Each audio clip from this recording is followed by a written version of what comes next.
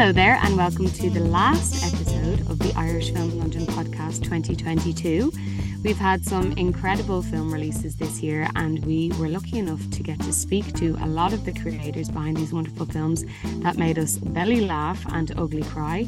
I also just want to say a quick congratulations to all the filmmakers and people who made shorts, features, documentaries.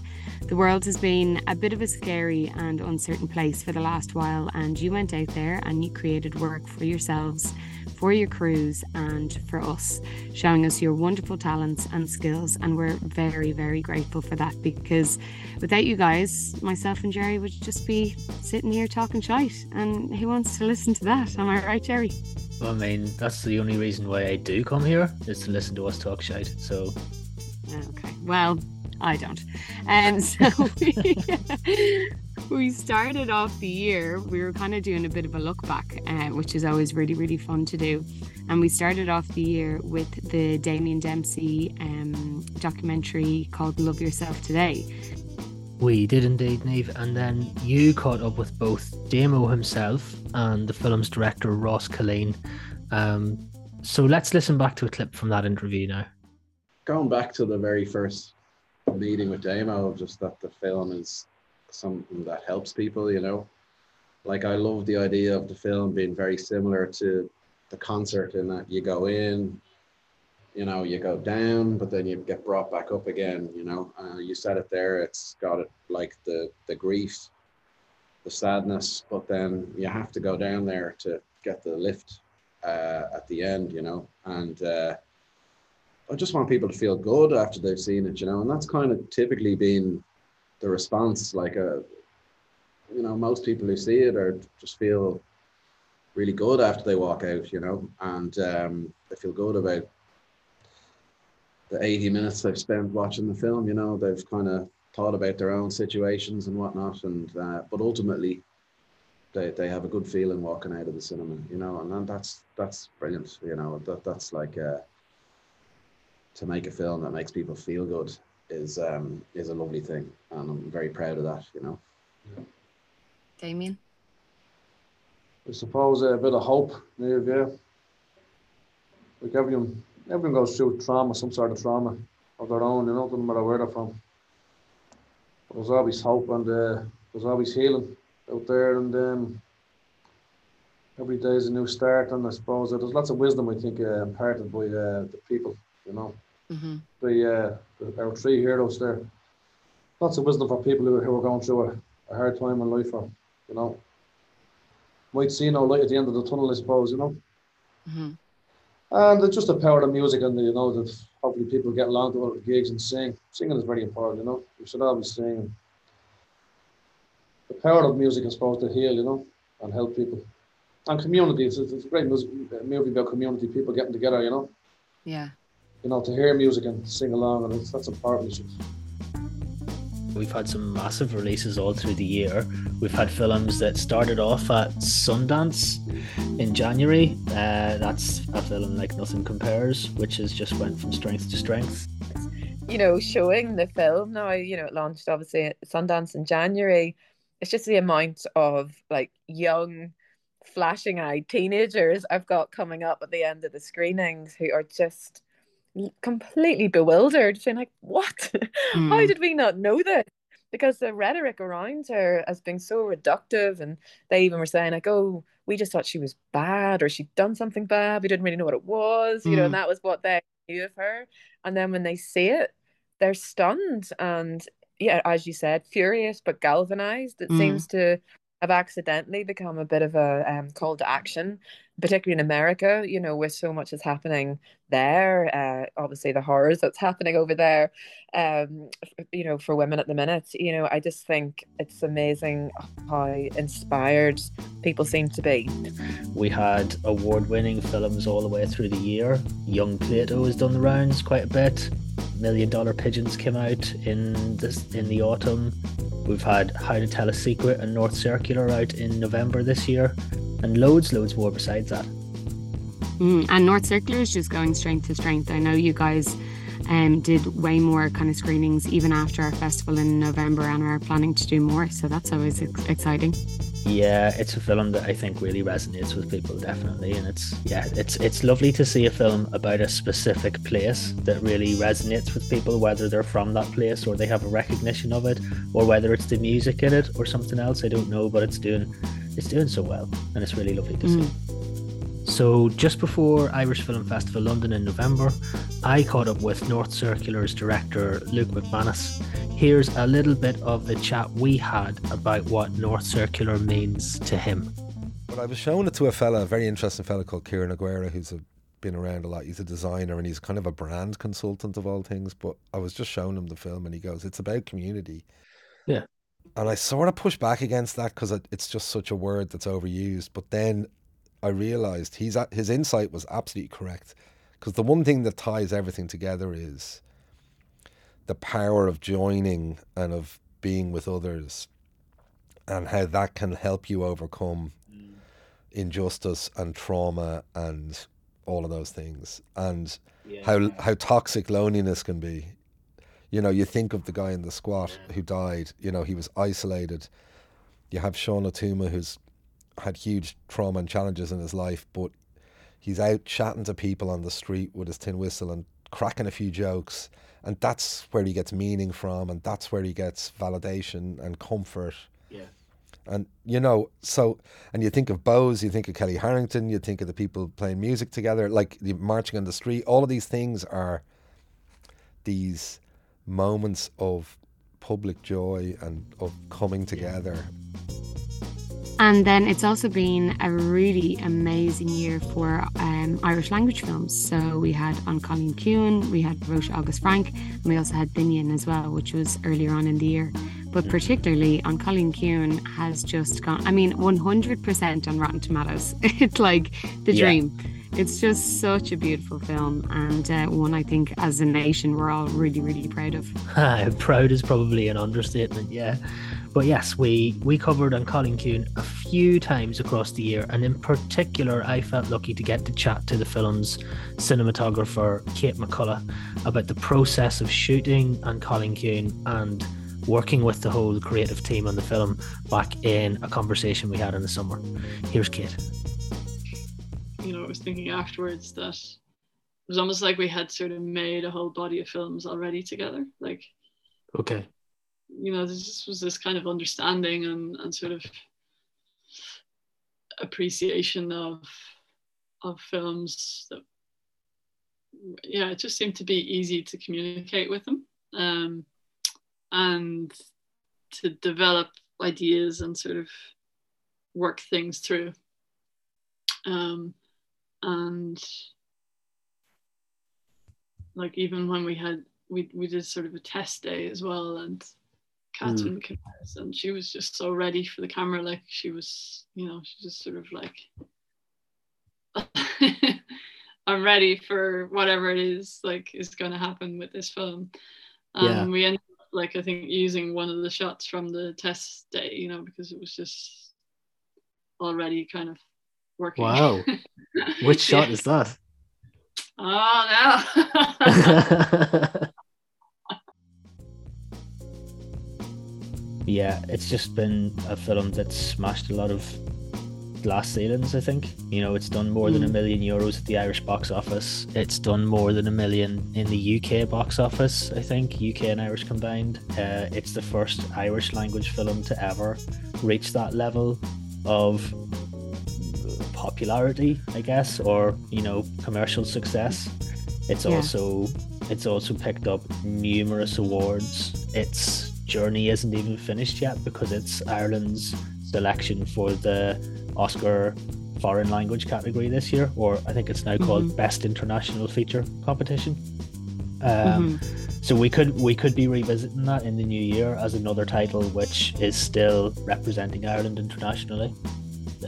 Exactly, fingers crossed.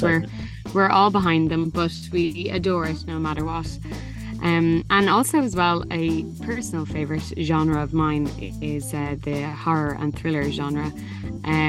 We had You Are Not My Mother, we had Here Before by Stacey Gregg, we had The Cellar, and then only really recently has been the release of Lorcan Finnegan's Nocebo.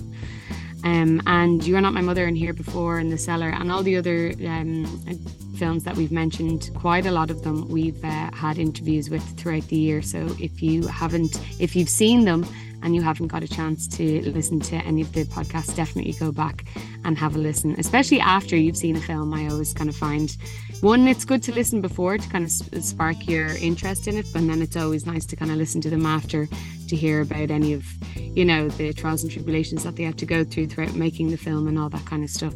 But I think, you know, people in filmmaking, like, you know, filmmakers and people who work in film are really pragmatic and are very good at problem solving and are very creative. So I think, you know, it was a little bit unsettling to make your first film in that kind of space, but I think, you know, everyone just gets on with it and gets used to it, and then you kind of are being tested twice a week, and then you just go and you do the things. And It was funny, there was only kind of one big scene with a lot of extras that I was really worried about, which was the Halloween night where she's walking in the street, and I was like, we had a production meeting about it, and I was like, look, if we get on set and it's like 10 people, I don't know what I'm gonna do with that. Like, how's that gonna work? And they so the second AD, he was a real hero of the day. He basically went to the neighborhood we were going to film in, dropped leaflets into all the families on that street, and basically being like, did your kids miss Halloween? Well, we're doing a fake Halloween for this movie, do you want to come?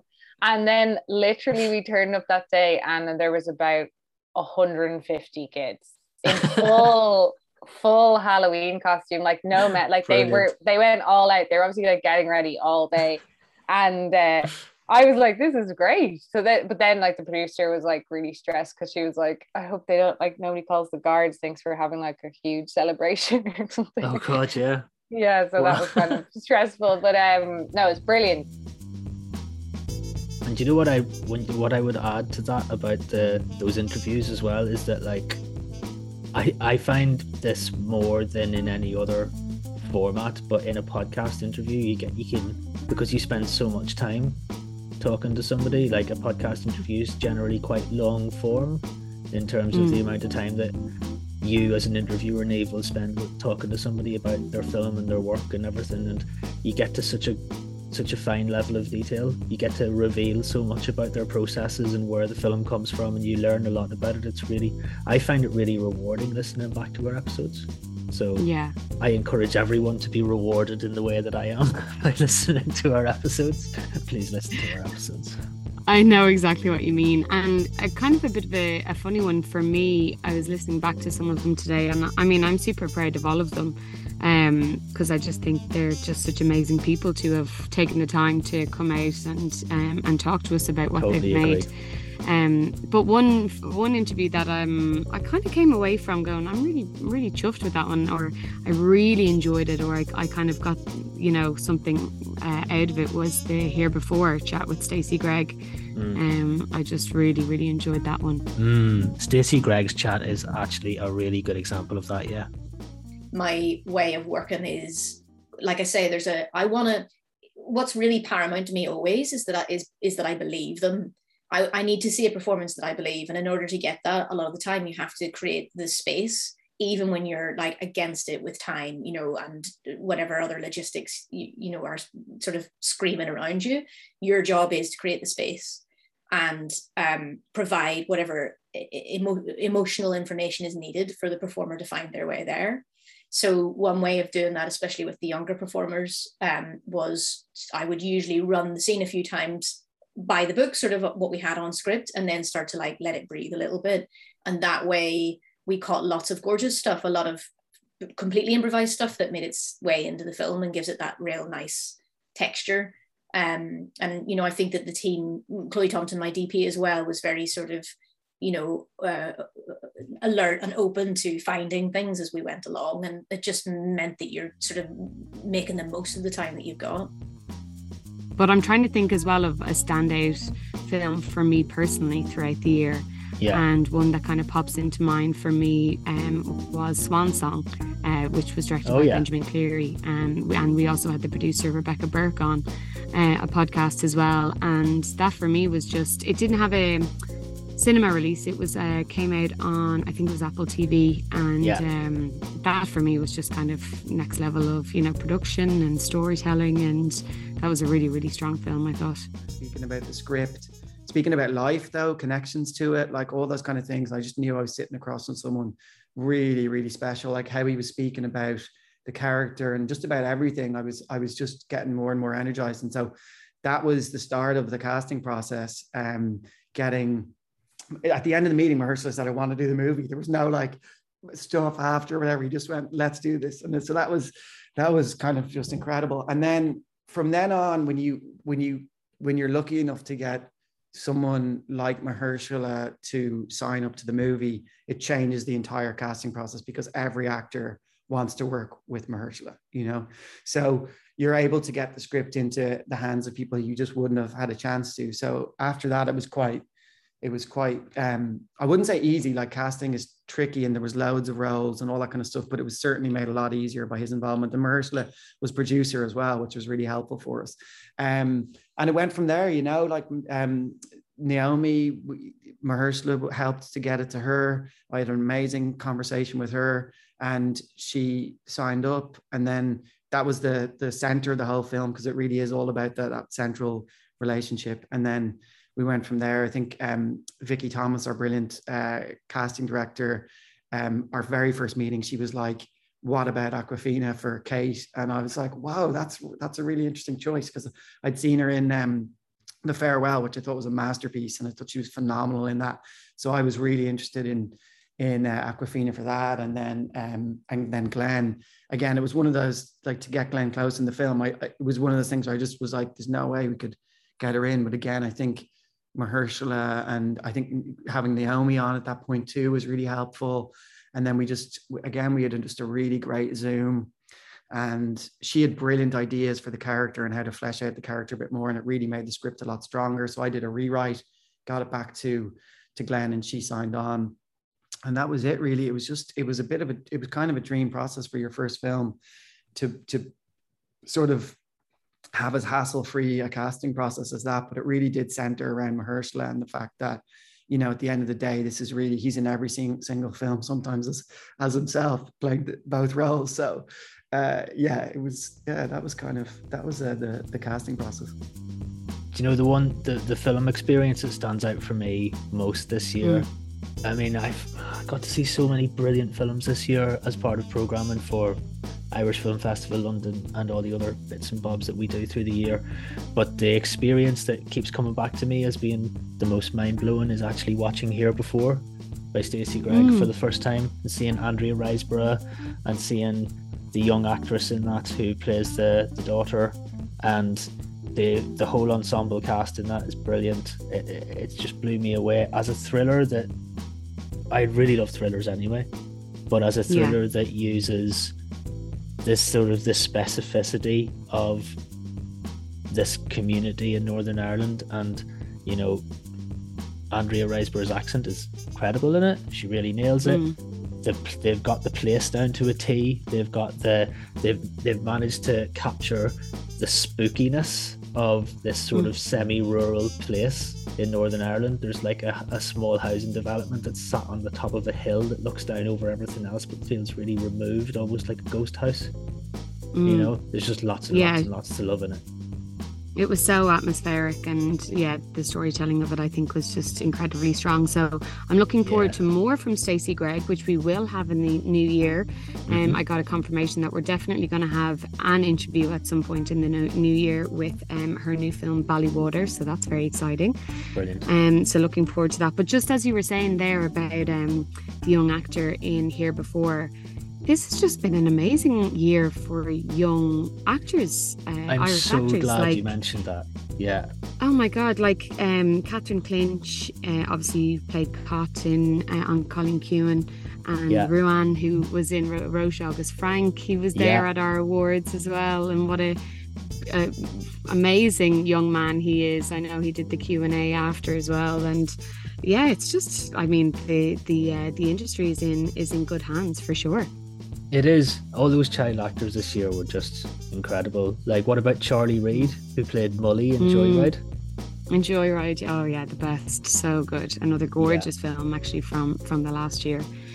So Niamh, alongside all of these film experiences from the last 12 months, what have been some of your standout TV experiences, Irish TV experiences?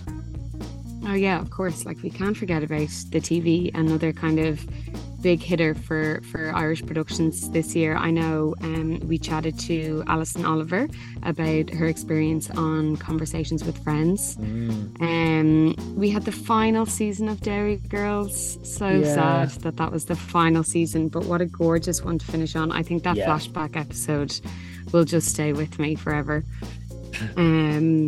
What else was there? Oh, The Dry, which also stars our patron Mo Dunford. Yeah. And that's a really great watch. And then, of course, Bad Sisters with Sharon Horgan and Sarah Green, and just an amazing female-led TV show. So if you haven't watched any of those, they are some binge-worthy TV shows for over the Christmas and New Year, really, I have to say. I feel like everyone's watching Bad Sisters at the minute. It's really out there. Have you not watched it? I haven't seen it yet, no. Oh, it's good. It's really good. And I'm bringing it back for a second season, which I'm a little bit apprehensive about, because you know the way when something's so good, you kind of don't want it touched. But also, I just don't think that Sharon Horgan would ever let that happen. You know what I mean? I feel like she's like, she's the kind of creator that, like, if she's not happy with it, she'd be like, we're not doing it.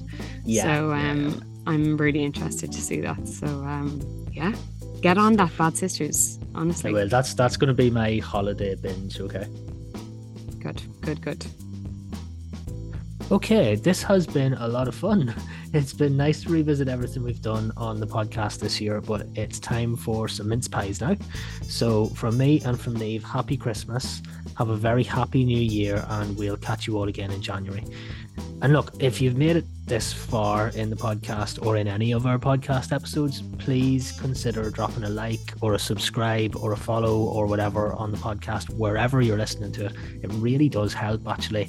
It helps people to discover the podcast on whatever algorithm that you're using. It really contributes, and it lets us know that you're there and that you're listening to, which is often quite difficult to figure out in some ways. But yeah, if you want, you can consider that your little Christmas gift to us this year. Okay, happy holidays, everyone.